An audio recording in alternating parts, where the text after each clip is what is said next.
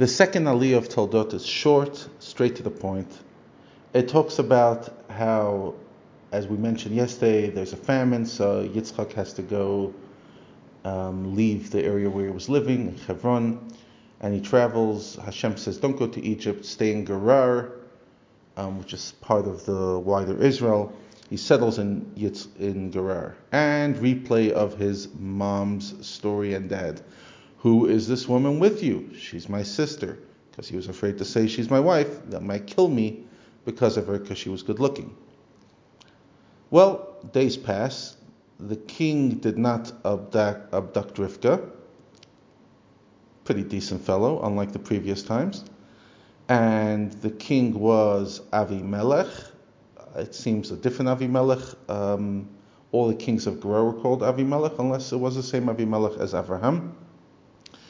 After Isaac has already been there for a long time, he decided he no longer has to be secretive and, make believe. So Avimelech, the king of Philistines, looks out the window and he sees Isaac gladdening his wife, some form of marital intimacy. I'm not sure what he saw, but the point is he was able to tell from the way the two of them were behaving that this wasn't a brother and sister, but rather a married couple.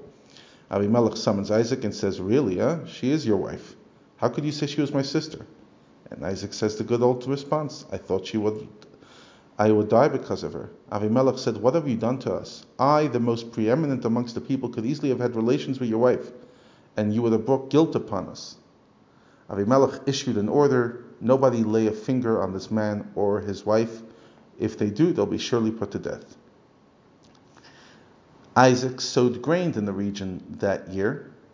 Now, it wasn't a particularly fertile area, and it was a year of famine, so he expected a small yield. Nonetheless, he reaped 100-fold more than he expected. God blessed him.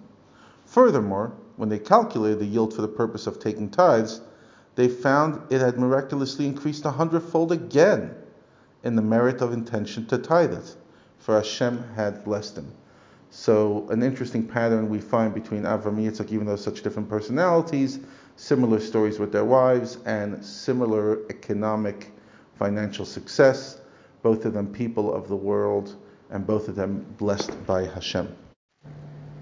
Now, it's worth exploring, how did Yitzchak have marital relations with his wife in public?